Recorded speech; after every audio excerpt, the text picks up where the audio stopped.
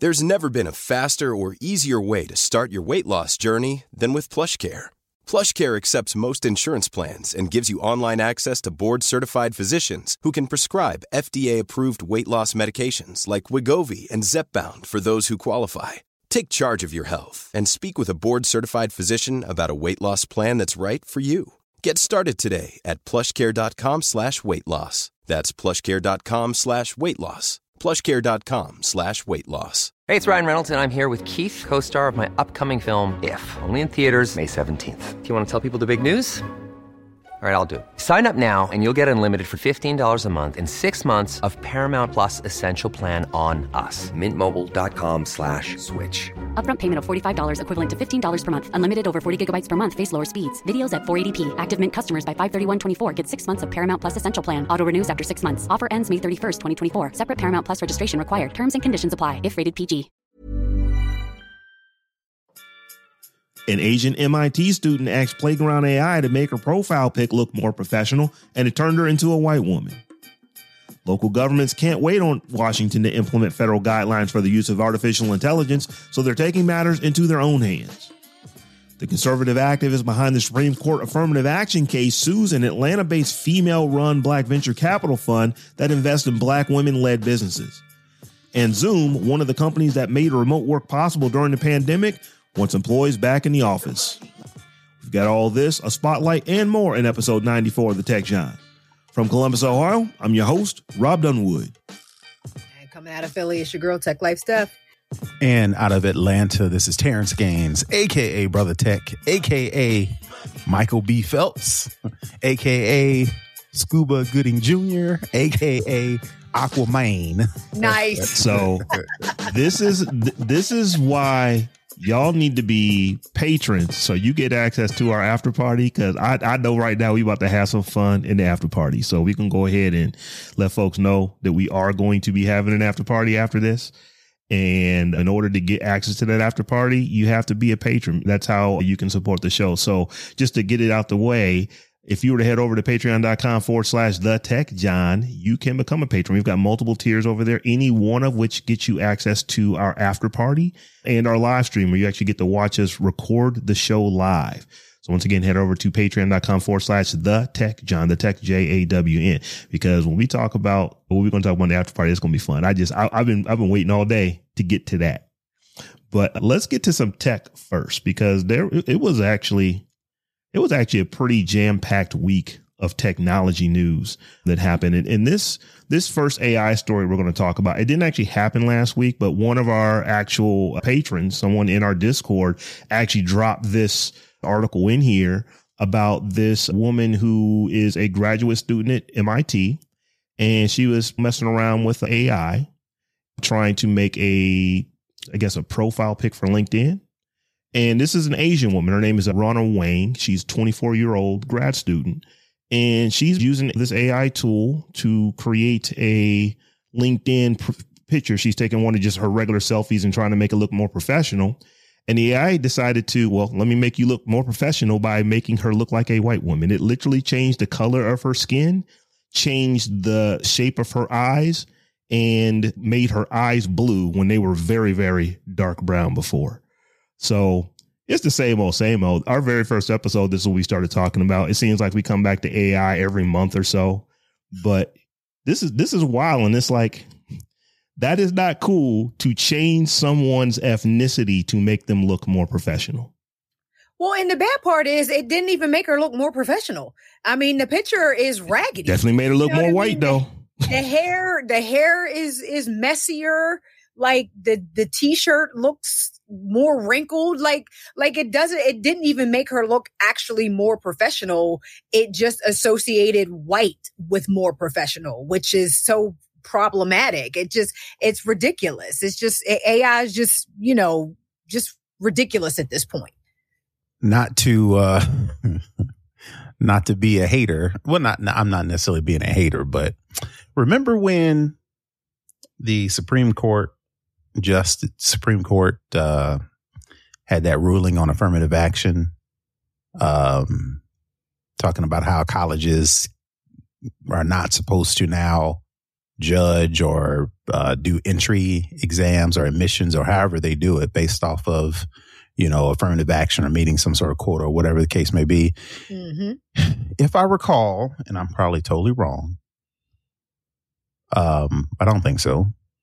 The people who felt like this was putting them, affirmative action, was putting them in a weird position, if I recall, was the Asian community. Am I wrong in saying that there were some Asians who brought? Oh no, the plaintiff was an Asian young man.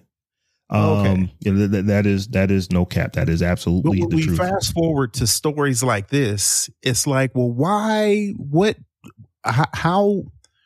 aren't black and brown people, all black and brown people? Because when we say black and brown people, we mean, maybe Native American, whether it be Latino, and to my thought, it was also Asians, was including that brown people. Am I wrong in saying that?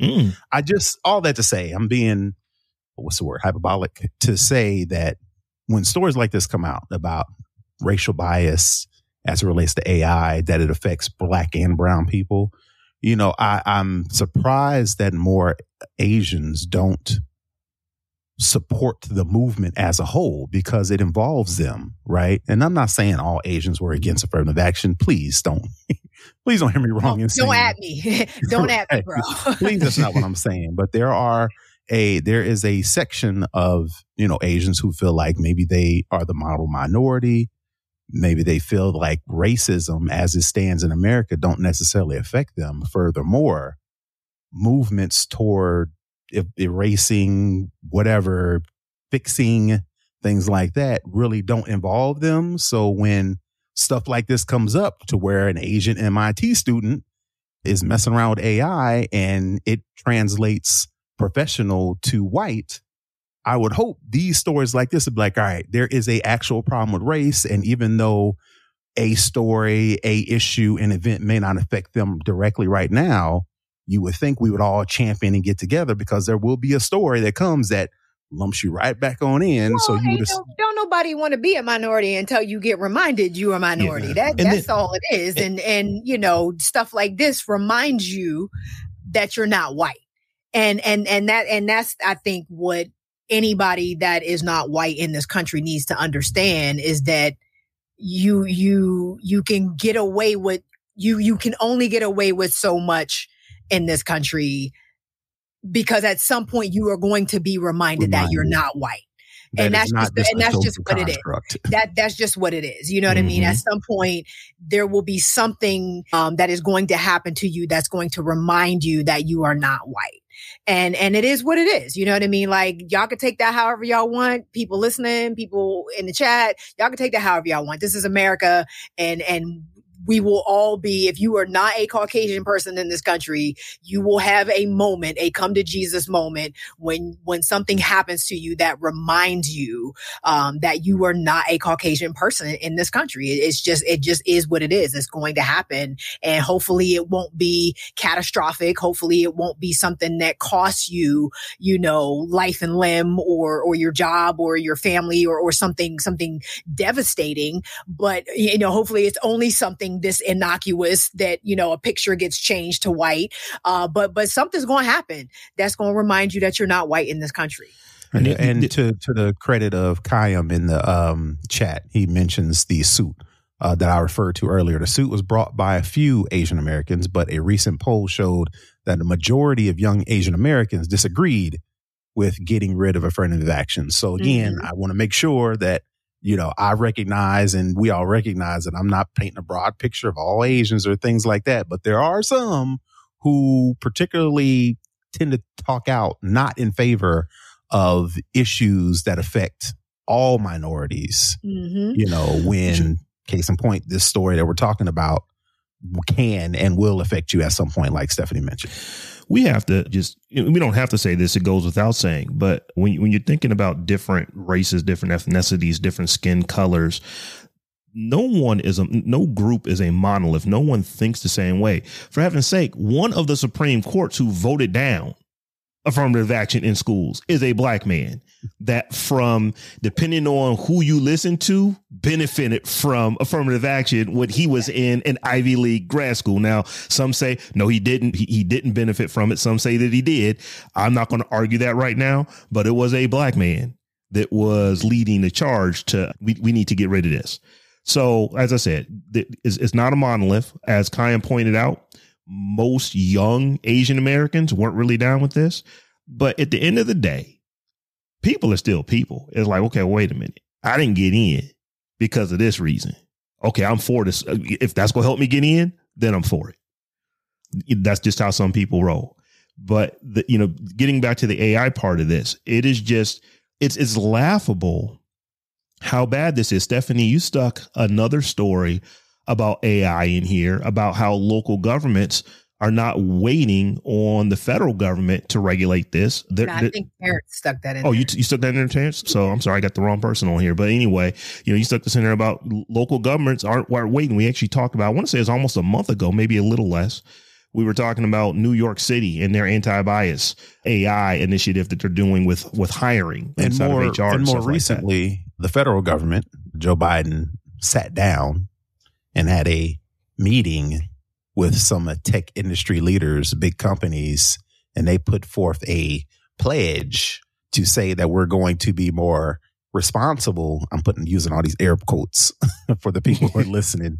They're going to be more responsible when it comes to AI, and we're going to do guardrails, and we're going to be, forth thinking when it comes to how this affects, So just wanted to add that piece on there, this conversation about, who the collateral damage or what could possibly happen that we're not planning for ahead of time with AI, we need to get on that now.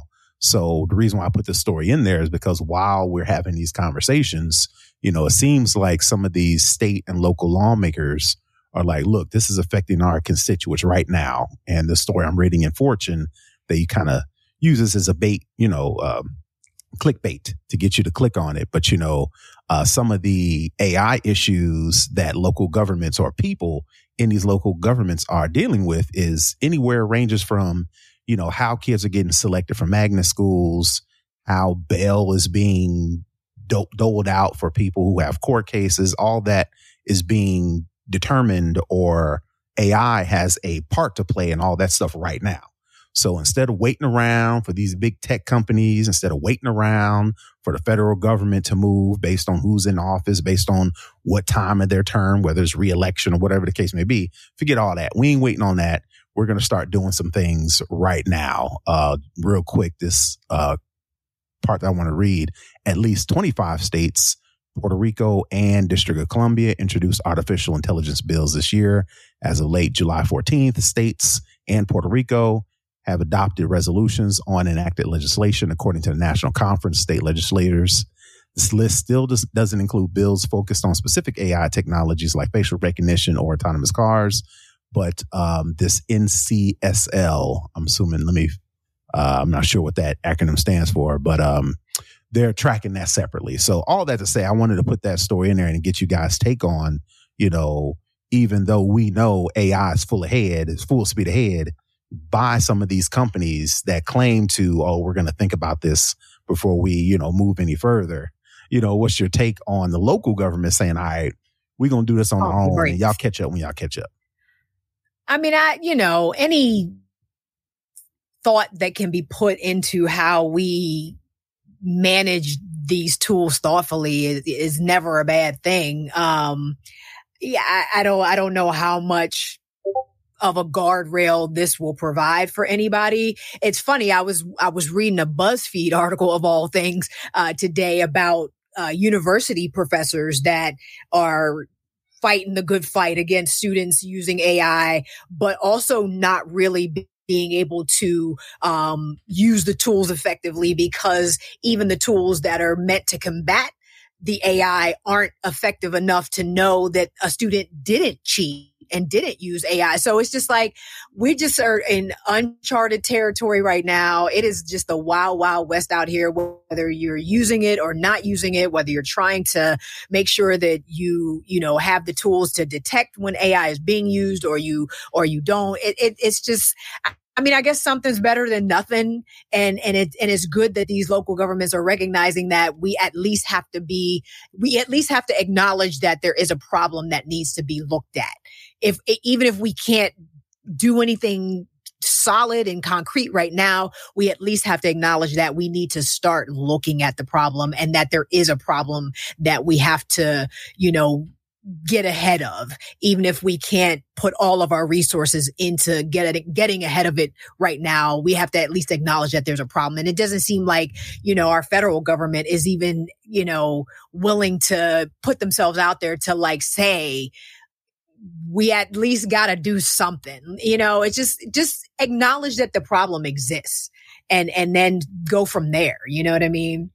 One of the issues that we're running into, and our government by design is designed to move slowly. Maybe not as slowly as it's moving right now because it's just so hyper partisan, and because of that, it's darn near 50-50 and hardly anything can get done. But it's designed to move slowly. If you think about the year of AI, which we are in, we just started talking about this stuff last October, November. I mean, it hasn't been a year yet that we've been talking about AI at the levels that we're talking about it now. Now, clearly, we've talked about it before. We were talking about it a couple of years ago. But I mean, it's just really in the public discourse right now. So that's the thing. The other thing is that we're really starting to use AI as this magic term that just catches everything. A lot of times what we're talking about here is just algorithms, and, ultimately everything computer based is an algorithm at some point. But we're talking about, giant spreadsheets of just when you put this data in here, we're going to crunch numbers a certain way. And computers are just really, really, really, really effective at making those calculations very quickly and spitting out information. It looks like magic if you don't really know what was going on. So when you think about why this is, such a big deal for some of these state and local governments that are saying we have to work on this now, is because things as simple as going to visit a loved one who is incarcerated. AI now controls that. In New York City, in order to go see someone who's actually not even New York City, in New York State, in order to go see it, they use AI. The Department of Corrections there uses AI. They use facial recognition to look at the people who are coming into the prison to make sure that they're not somebody that shouldn't be coming into the prison. Well, mistakes are being made because, things that we know, artificial intelligence facial recognition, at least, is way less accurate for African Americans than it is for Caucasians. And when we say a lot, we're talking about thousands of % worse, 10 times, 20 times worse for black women than it is for white men. So there's a story that I remember hearing, and this is probably within the last year, but a young man was going to visit his brother who was locked up in a corrections facility. The AI flagged him as his brother. So they wouldn't let the AI saying we can't let you in here. It's like, but that's not me. That's my brother. You would imagine that brothers, if they have the same parents, would probably, and around the same age and same height and same build, would look somewhat like each other. That's kind of how genetics works. But you have AI in the story was that the corrections officer says, I can clearly see that you're not the person that we have locked up. But because the system is saying I can't let you in, I can't let you in. You're gonna have to come back until we get this resolved. And the whole point is supposed to be that the human should have the last word. Right. Why wouldn't you give the human person who's actually standing there, witnessing this with their own eyes, the last word, and not be so reliant on a machine that is likely to fail or has been known to fail? But we're not doing that. And I think that's the problem. We've been too willing to turn over, final judgment to these machines too quickly. And that's going to get us in trouble. It already has. But I think, we haven't seen the level of catastrophe that can happen when we give these machines ultimate say and final say and final judgment. And then by that time, it may be too late. We may have already, benefited from the positives of AI, better, easier life, better jobs, whatever AI is doing, it's helping us. And then when, like you mentioned, Stephanie, this catastrophic events happen, we'll be like, but I don't want to give up and then we'll just roll along with whatever it is. Yeah. Mm-hmm. Yeah. It is. It's terrible. It's human nature. So we shall see. Hey, Dave. Yeah, Randy. Since we founded Bombas, we've always said our socks, underwear, and T-shirts are super soft. Any new ideas? Maybe sublimely soft. Or disgustingly cozy. Wait, what? I got it. Bombas. Absurdly comfortable essentials for yourself and for those facing homelessness. Because one purchased equals one donated. Wow, did we just write an ad? Yes. Bombas. Big comfort for everyone. Go to bombas.com/ACAST and use code ACAST for 20% off your first purchase. Burrow is a furniture company known for timeless design and thoughtful construction and free shipping. And that extends to their outdoor collection. Their outdoor furniture is built to withstand the elements, featuring rust-proof stainless steel hardware, weather-ready teak, and quick-dry foam cushions. For Memorial Day, get 15% off your Burrow purchase at burrow.com/ACAST and up to 25% off outdoor. That's up to 25% off outdoor furniture at burrow.com/ACAST. So y'all, this next story isn't necessarily a tech specific story, but it's so related to what we talk about all the time. And we have to bring this up. And Terrence, you actually kind of foreshadowed it, talking about basically the Supreme Court ruling that struck down affirmative action in colleges, because the same lawyer that is behind that is part of a conservative activist group that is now behind an affirmative action case suing an Atlanta-based female-run Black venture capital fund. Because, and this is a fund that, is run by three women, Keisha Knight Pullman, Rudy from the Cosby Show is one of the principals here. I'm sorry. It's called the Fearless Fund. Yeah, the Fearless Fund. And essentially what they do is they give grants, basically venture, to Black female-owned businesses of $20,000. And with this lawyer, the lawyer that was behind the Supreme Court case is now behind this and saying that, well, our members, we have people who we believe should be able to get access to those funds. And because they don't meet the criteria, they're going back to, I want to say it was it like in the 1800s? 1869. 1869. 1864 or 1860. There's like a Civil Rights Act, some act of 1860 something. Yeah, it's the Civil Rights Act of 1866, a U.S. law barring racial bias in private contracts by making only Black women eligible in a grant competition. So basically, since the grant only gives this scholarship to Black women, according to this 1866 law, this guy that you're mentioning is using that as why other people should have access to this fund and not just Black women.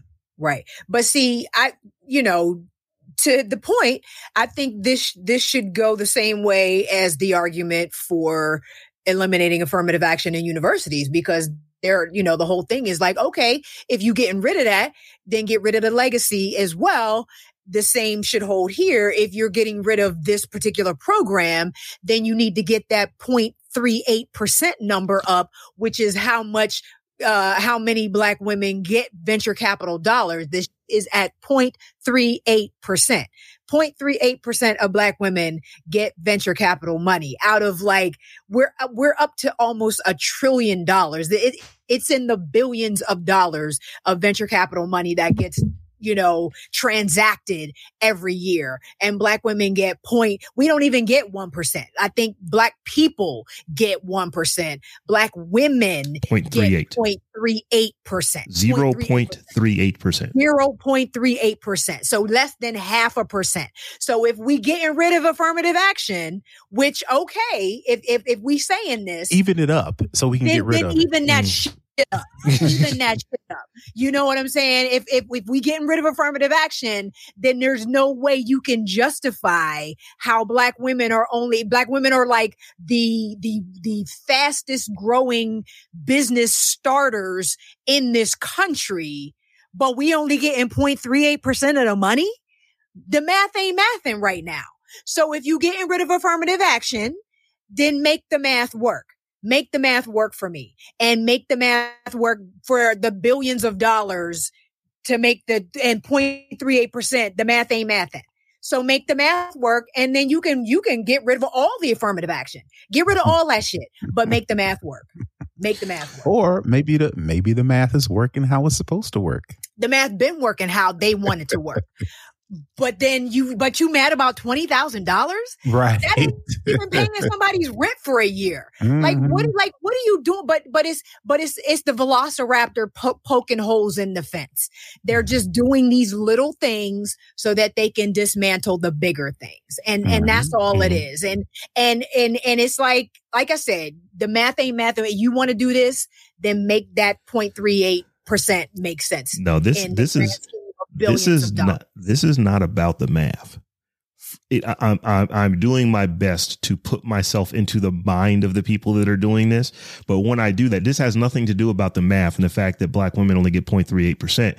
What we're doing is this is about the principality. You have created something that is just for black women, and we want access to that. Why? Because they probably don't even want access.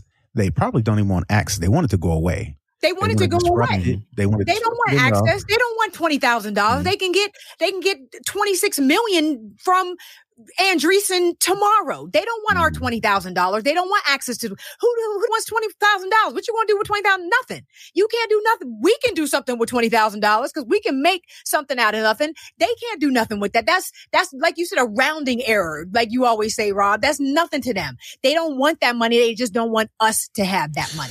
Out of pure spite. No, and that's it. Evilness. It's not stopping here. This lawyer, he plans to go after testing the fence. Yes. He's starting here, and he wants to dismantle all of it because they don't want black folk to have nothing. They don't want us to have nothing. And that's all it is. So yeah, he has said that this is not the last, that he is going after numerous companies that are doing these type of things. And it was, as you said, Stephanie, the velociraptor testing the fence. You know, that is the Jurassic Park quote for folks who don't know. Go watch the movie. It was great from back in the day. What he is doing is, okay, we got the big one. We got affirmative action in schools. Okay, now let's see what else we can go get. Oh, here is this relatively small VC firm. Well, here's the thing. If they're only giving out $20,000 grants, how much money are they going to have to battle us in court? When we're not doing this for the money, we're doing this for the cause that they're behind. It's like, are they going to even be able to fight this? Is this just another one that we can pick off and have more precedent so that the next one after that gets a little easier? The next one after that gets a little bit easier? Keisha, just say that anybody that comes in there that's not a black woman wasn't a good fit. They weren't a good culture fit. They weren't a good fit for our programming. They weren't a good. Oh, well, yeah, we'll accept all applications, but they just weren't a good fit.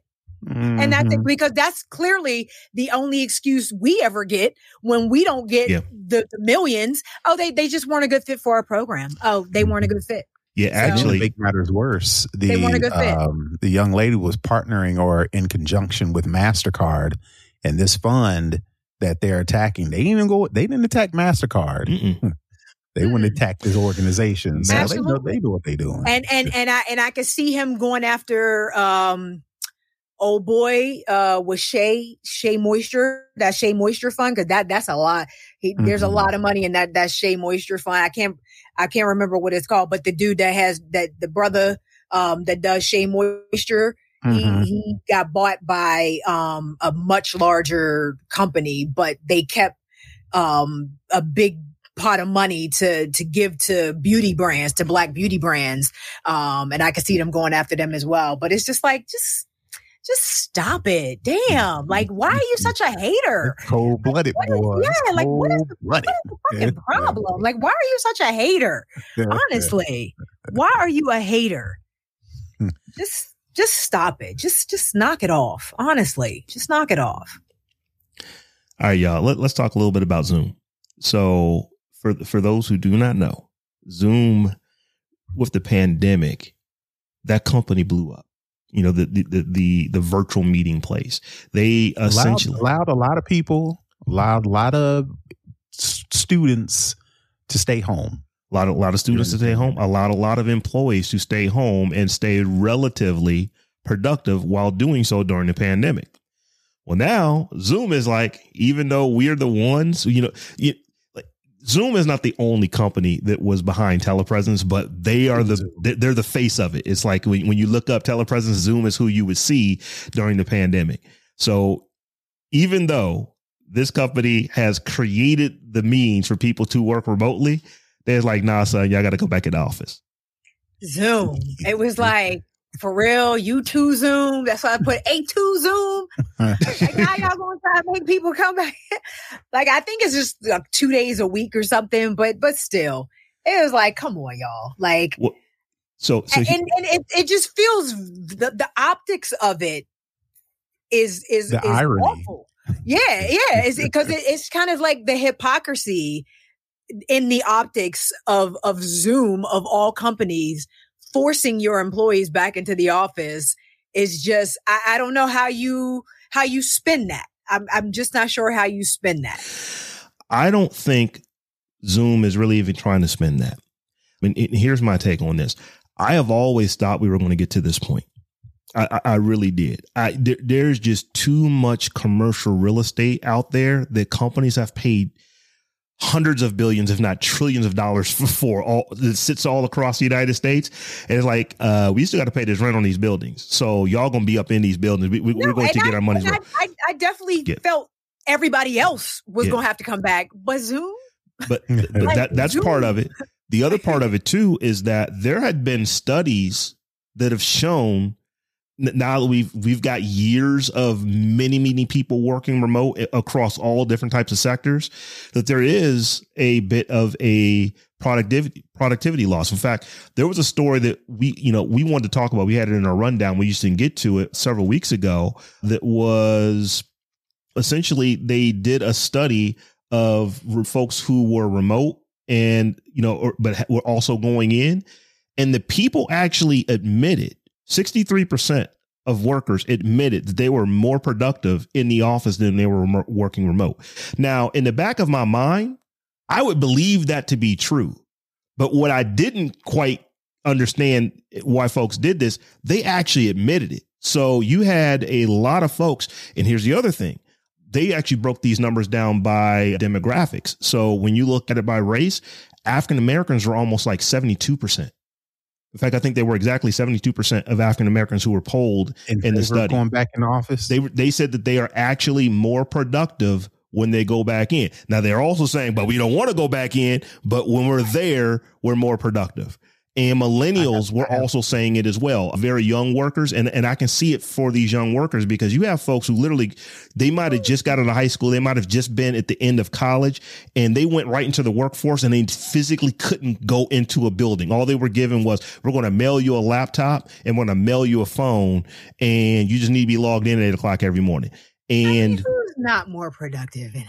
Like, you at home, you can do whatever you want. You can be in your pajamas. You can run to Target in the middle of the day. Like, who's not more productive in it all? Well, so however, don't nobody want to be at the office. So I have some non-researched, non-empirical data suspicions as to why some people hate their lives. And when they go to work, they are their title. Senior director, I think people, when they work, it brings them a sense of being, a sense of importance, more importantly, a sense of importance. Sometimes it's just a getaway. And like, sometimes get away from these getaway, because when we was at home with the pandemic, we was also staring at our kids because they couldn't go to school either. Now, my guess is in addition, my thing is if there was some other reason as to why we all had to stay home, not health related to where we were all scared to be in the house, I'm pretty sure that given the choice between working from home and working in the office, when you can work from home and not have to also listen to your husband or your wife or also have to raise your kids at the same time, I'm pretty sure those productivity, these people who are claiming they're more productive when they're at work because there's no distractions, because they're not that they are at work doing work versus when you're at home, you know, working, you might get dinner started early. You might have to go pick up some kids. You might have to, you know, help the kids with their homework. So I'm thinking my non-empirical guess is people want to get out the house now. So they're like, you know what? I am more productive when I'm at work, just working versus monitoring the contractor that's working on the stairs and helping the kids with the homework and, you know, all these other things. Well, you know who they didn't poll? They did not poll patrons of the Tech Jawn, because folks who are in our live stream right now, they are not feeling having to go back into the office. Hey, none of them feeling it. And I'm with y'all, but I wouldn't want to go back into an office. If I had an office to go back into, I would not want to go back. So this is one of the stories. Oh, the storm is getting you, Steph? Yeah, man. I just had a little power surge. Oh, okay. No, you're still there. You're still there. Yep. So one of the things that I remember when I was researching this story on folks actually admitting that they were more productive at work was the fact that there was a story where there was a remote worker who had the opportunity to go into the office 2 days a week, but chose, no, I don't want to go into the office 2 days a week. So they have a office kickball team, and the kickball team practices at lunch. So her complaint, and she actually tried to sue the company. Well, you're giving people who go into the office benefits that I don't get, because I can't make it home. I can't make it from my home into the office to go to kickball practice for an hour and then get back home in the time that people literally can just go out to the field and, you know, and play kickball at the office. So she lodged an actual complaint about that. And this is why y'all gonna keep losing, because of this dumb stuff. It's like you chose to not go to work, and now you're gonna complain that the things they do in the office you can't do because you can't get there and back quick enough when you're not there. That is why folks is gonna end up having to go back in, because foolishness like that. It's like she actually launched a actual lawsuit against her company. It was thrown out of court. It never even got into court, but it was just thrown out. It's like, well, you could go into the office and just work from there, and then it wouldn't be an issue. It was like, you know, there was, she was not being, I forget what the word was, but there was no damage. It's like, no, you can actually go into the office just like everyone else who's going into the office on these 2 days, and you could participate in the kickball practice at lunch and actually get back to work within the hour of your lunch break. There's a remedy for you. So it's just ridiculous. But here is the other thing that I wanted to talk about with Zoom today, because in addition to this news about their employees having to go back in a couple days a week, Zoom put out a new terms of service. Now, this is not a new story. It's just the fact I think it just hit today because they announced it today. And in this terms of service, it basically sounded like they have access to all your data and can use all your data for whatever they want. Now, I am paraphrasing a sentence that had 270 some words in it. It was one of those legalese type of words, but the internet reacted to this with such fervor, where you literally had people, you had CISOs, you had CIOs, you had OOs, you had CEOs, you had basically folks with C's and O's in their title saying, shut down Zoom. We cannot use it if this is what they're doing, to the point that Zoom had to first have one of their higher up product managers come out and actually write a blog post saying, oh, no, we don't have access to your content without your explicit, consent.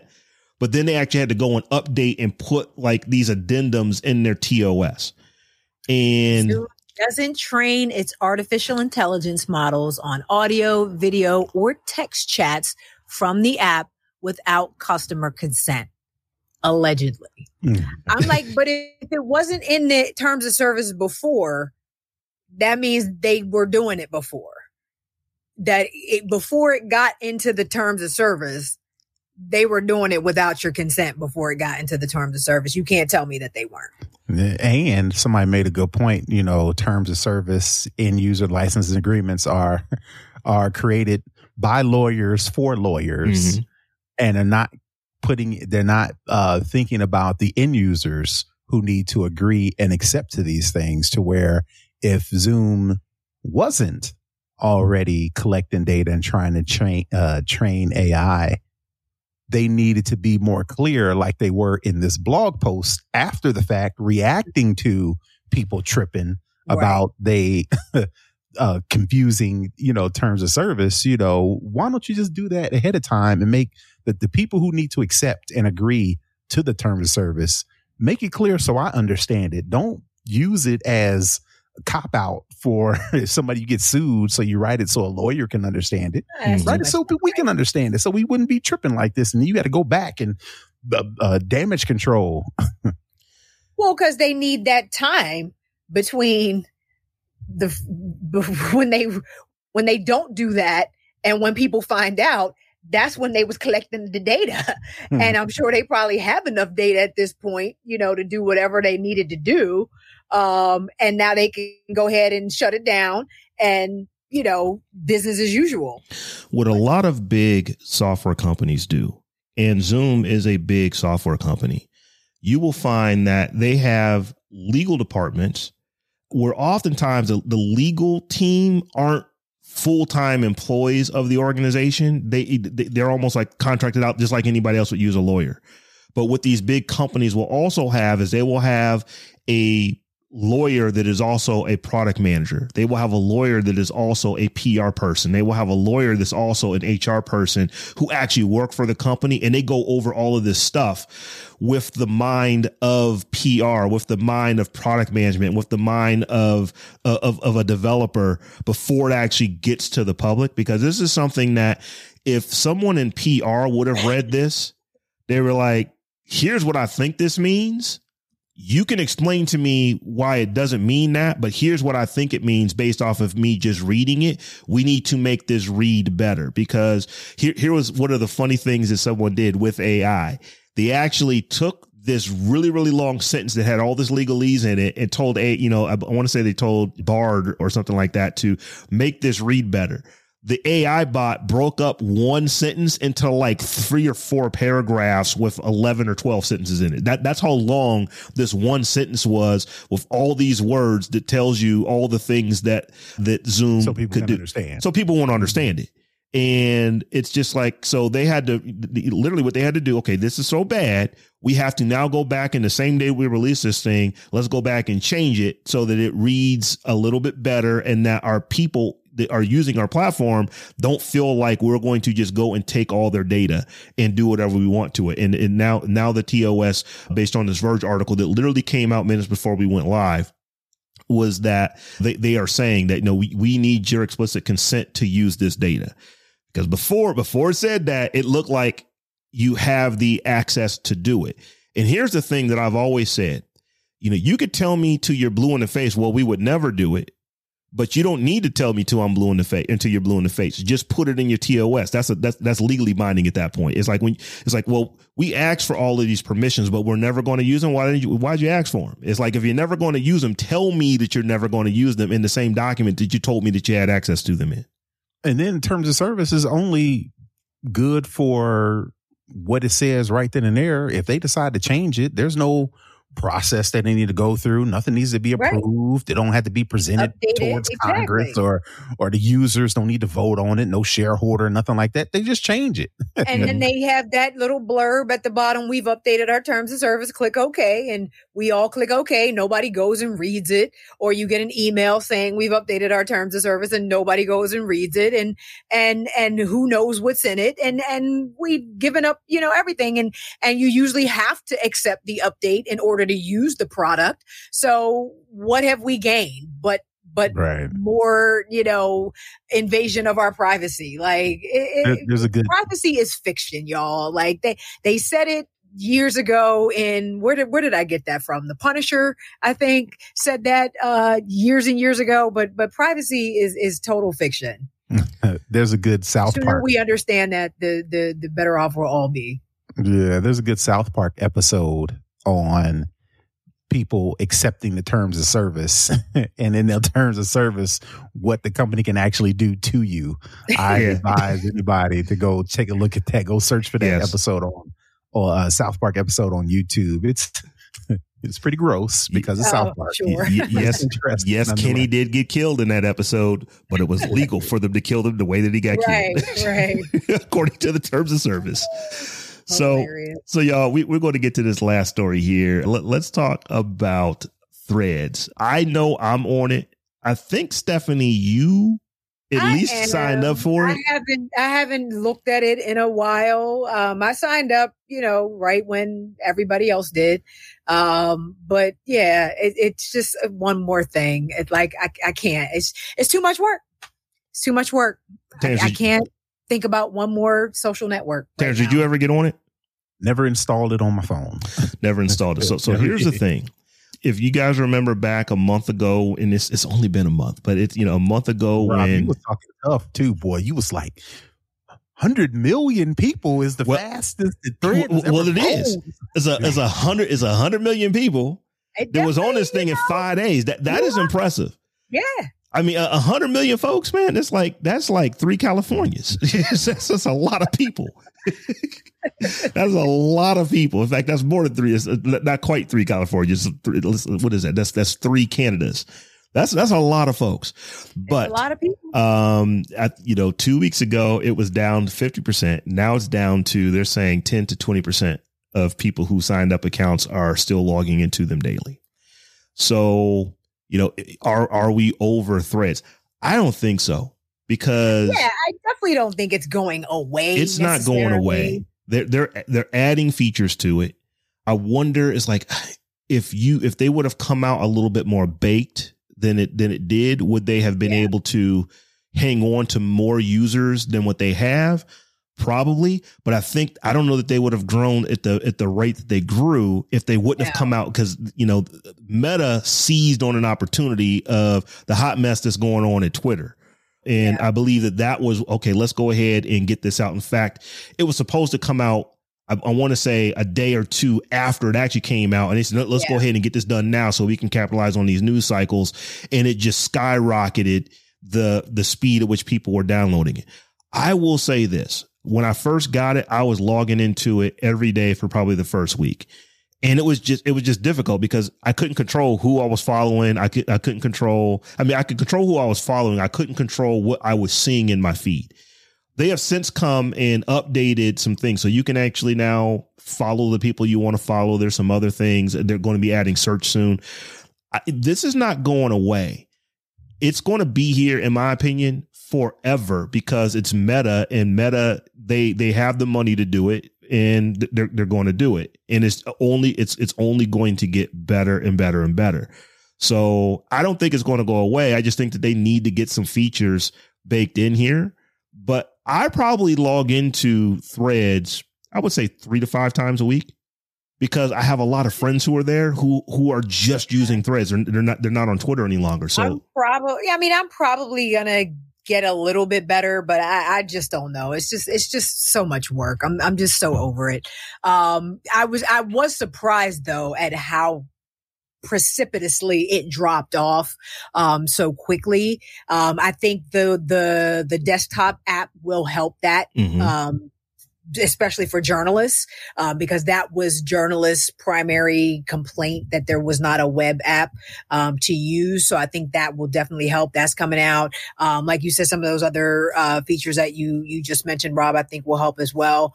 And Twitter's a dumpster fire. Well, X is a dumpster fire. So it was until this weekend. Twitter lit up like Christmas. Right. So yeah, well, we'll see. Like I definitely don't think it's going away. It'll level off at some, level, and then possibly, I think we'll see a uptick back up to some plateau, and then whatever. it's hard for me to care now. Just like anything, you've got factions. Just like back in the day, and not even back in the day, today still, you have Android users versus iOS users. You now have Twitter users versus Thread users. And it's silly. It really is. It's really just silly that people go into their camps like that. But I never thought Threads would be a Twitter killer. I'm on the record for saying this. Twitter, with pushing 500 million users, has reached critical mass. There's no other platform that's going to come and kill Twitter. Twitter has to kill itself. Now, seems like, depending on, on who you like, Twitter might actually be doing quite well at that. But we're still calling it. You know what? Mama called him Clay. I'm gonna call him Clay. Right. If Mama name him Clay, I'm gonna call him Clay. That's right. Twitter. It's hard to to get rid of it. It's funny. I'm taking this way left. I was having a conversation with Kev on stage, of all people, and I say a conversation. He actually just responded to one of my replies to one of his tweets, but he was basically saying how Kinko's changed the name to FedEx in 2008, and people still call FedEx Kinko's.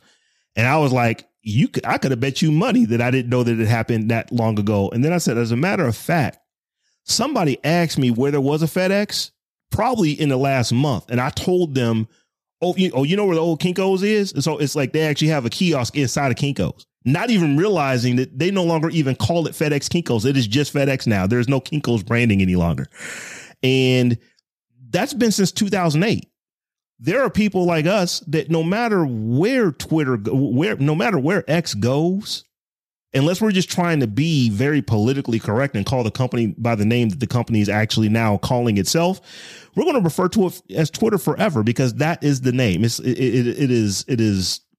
I don't understand the plan as to why you would go from something where you had your own verbs, you had your own adjectives that the world understood, and you decided we're going to just now use X, that everybody on their, and their mother has some type of branding around X. Elon Musk has spent his life running his businesses being contrary. So that's kind of what he does. Oh, and this business strategy is contrary. Is being contrary. Yeah. But anyway, this was a Thread story. Threads, their usage has completely tanked at this point. Some folks are calling for that. Rob, real quick, are you personally, are you attributing that to because you mentioned it before, the lack of features? What are you personally attributing the drop off to? I think that people use the social media that they use, and that Threads was something new. Okay, let me go check that out. People went and checked it out. Oh, okay, that's what it is. And then they fell right back into what they were doing. They were, in my opinion, no matter what happened, you were going to see a precipitative drop off in usage probably after the first month or 2 months. That's what we're seeing now. I think because the product it wasn't quite baked. Like when you look at Mastodon is better than Threads. When you look at Blue Sky is better than Threads. Feature wise, when you look at Twitter is by far better than what Threads is as far as all that it does. So if you can't effectively replace what you were doing with this new thing, then you probably kind of slide back into the old thing. And I thought that's what it was always going to be. But here is the benefit. I think we talked about this before for Meta. What Threads has done is pulled me back into Instagram. I literally hadn't logged on into Instagram probably more than once or twice a year for the last 2 or 3 years. It is May 4th. I always put a May the 4th be with you post. I have done that for the last 2 or 3 years. And that is the only thing I've posted in Twitter up until Threads, where I'm now actually going back in Instagram. That's the only thing that I'm going back to Instagram for. Up until Threads, I'm going in there and like, oh, okay. Oh, Terrence, you posted some stuff. Let me go see what you said. Stephanie is putting stuff on Instagram all the time. Let me go see, I'm actually in that application now.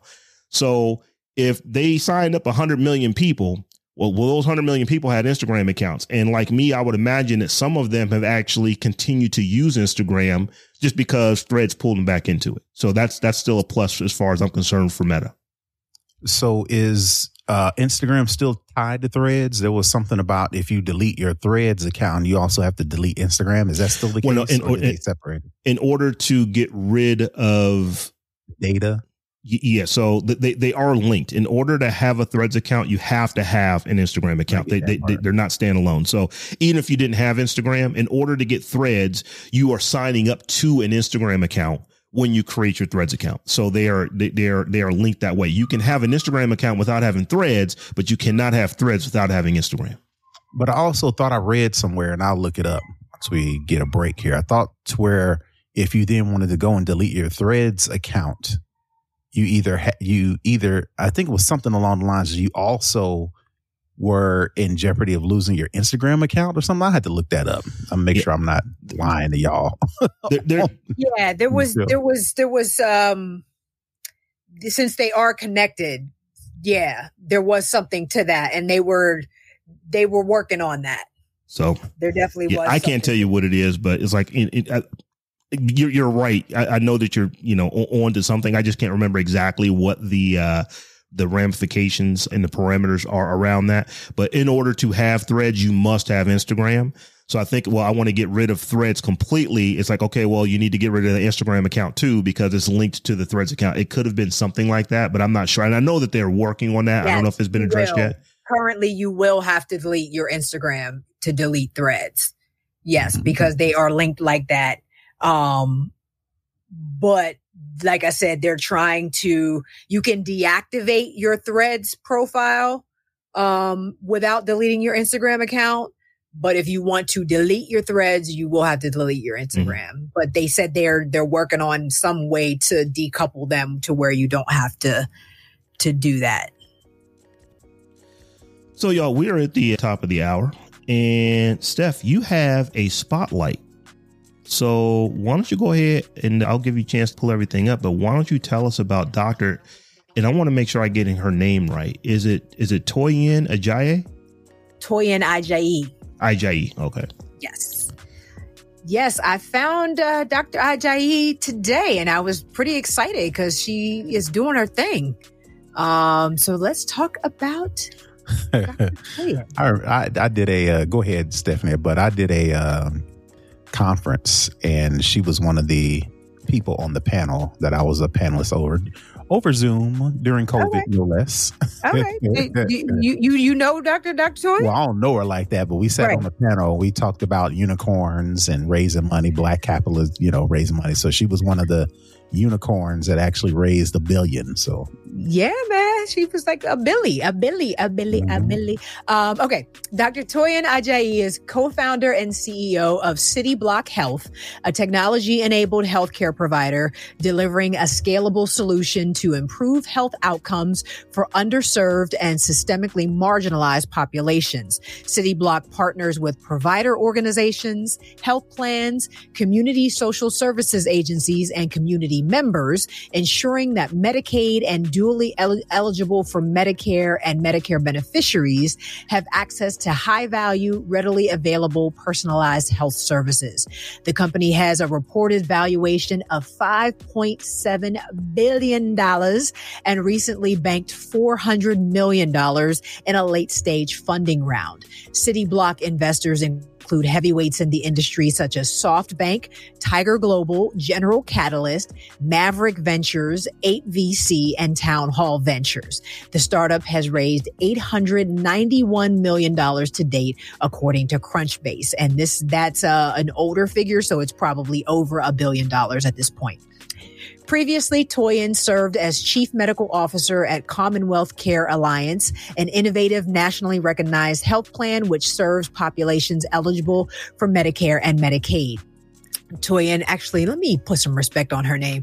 Dr. Ajayi began her career at Boston University, Boston Medical Center as family medicine hospitalist, clinical instructor, and global health fellow. Her work has been published in top journals, including the New England Journal of Medicine, the Journal of the American Medical Association, and Health Affairs. She has been widely recognized for her efforts in driving health equity and innovation, including being named one of modern Southern Healthcare's Women to Watch in 2023 to the 2021 Entrepreneur Magazine 100 Women of Impact, on the 2020 Inc. Female Founders 100 list, among Business Insider's top 30 leaders under 40 transforming healthcare in 2019. Dr. Ajayi received her undergraduate degree from Stanford University, an MPHIL and MPhil, I'm not sure what that is, Masters of Philosophy maybe, from the University of Cambridge, and her medical degree with distinction in clinical practice from King's College London School of Medicine. She completed her residency training in family medicine at Boston Medical Center. Dr. Ajayi is a member of the 2023 class of Henry Crown Fellows within the Aspen Global Leadership Network at the Aspen Institute. Dr. Toyin Ajayi doing the dang thing. So like Dion would say, so she's smart. And I mean, we talk, a lot about how Black women founders don't get money and don't get founded. When I saw the numbers in her bio, I was like, $1 billion. Yeah. We got to talk about her because clearly, she got money. And it's nice to see that there are some founders out here that, can call themselves unicorns and are doing the thing and getting that money. So getting that bag. Yeah. Yeah. And the startup is pretty dope because basically, from what I remember of what City Block actually does is basically they're nicer customer service for people looking for healthcare, to have their healthcare explained, to have their benefits explained when they have to interact with the hospitals or the doctors or whatever the case may be. They're almost like a mediator. And of course I'm oversimplifying and I'm 100% sure there's deeper than that.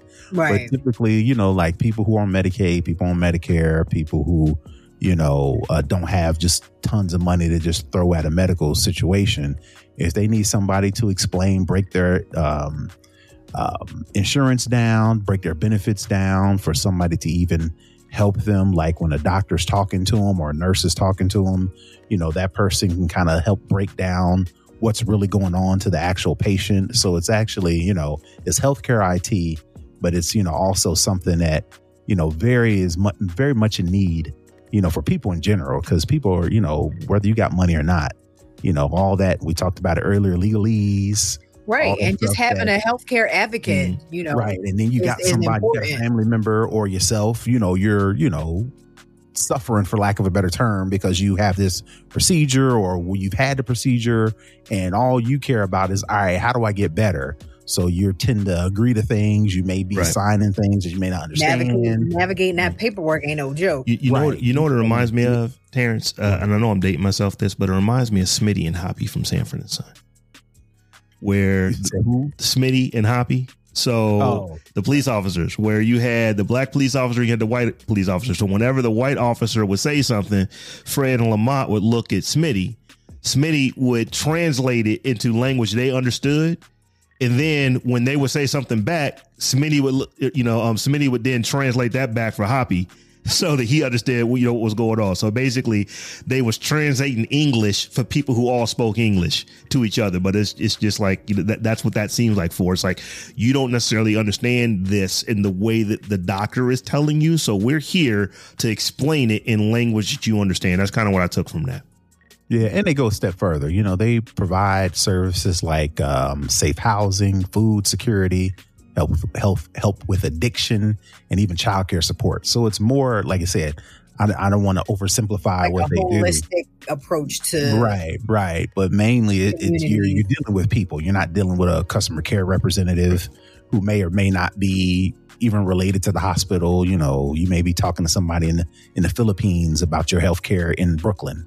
Right. Versus working with, what she's doing, make it more personable, make it so you can understand and provide additional services that healthcare companies, they don't care. Yeah. That's what's up. All right, y'all, looking at the clock, we're at the top of the hour. So Tech Life Steph, why don't you tell the folks how they can get at you? can follow me all around the web at TechLifeSteph and check out StephanieHumphrey.com. And you can find me all over the internet at Brother Tech. That's BROTHATECH. And I am at Rob Dunwood on all the things. And we are also at the Tech Jawn on all the things. So come holler at us however you holler. Till we meet again in a week's time. Peace. Peace.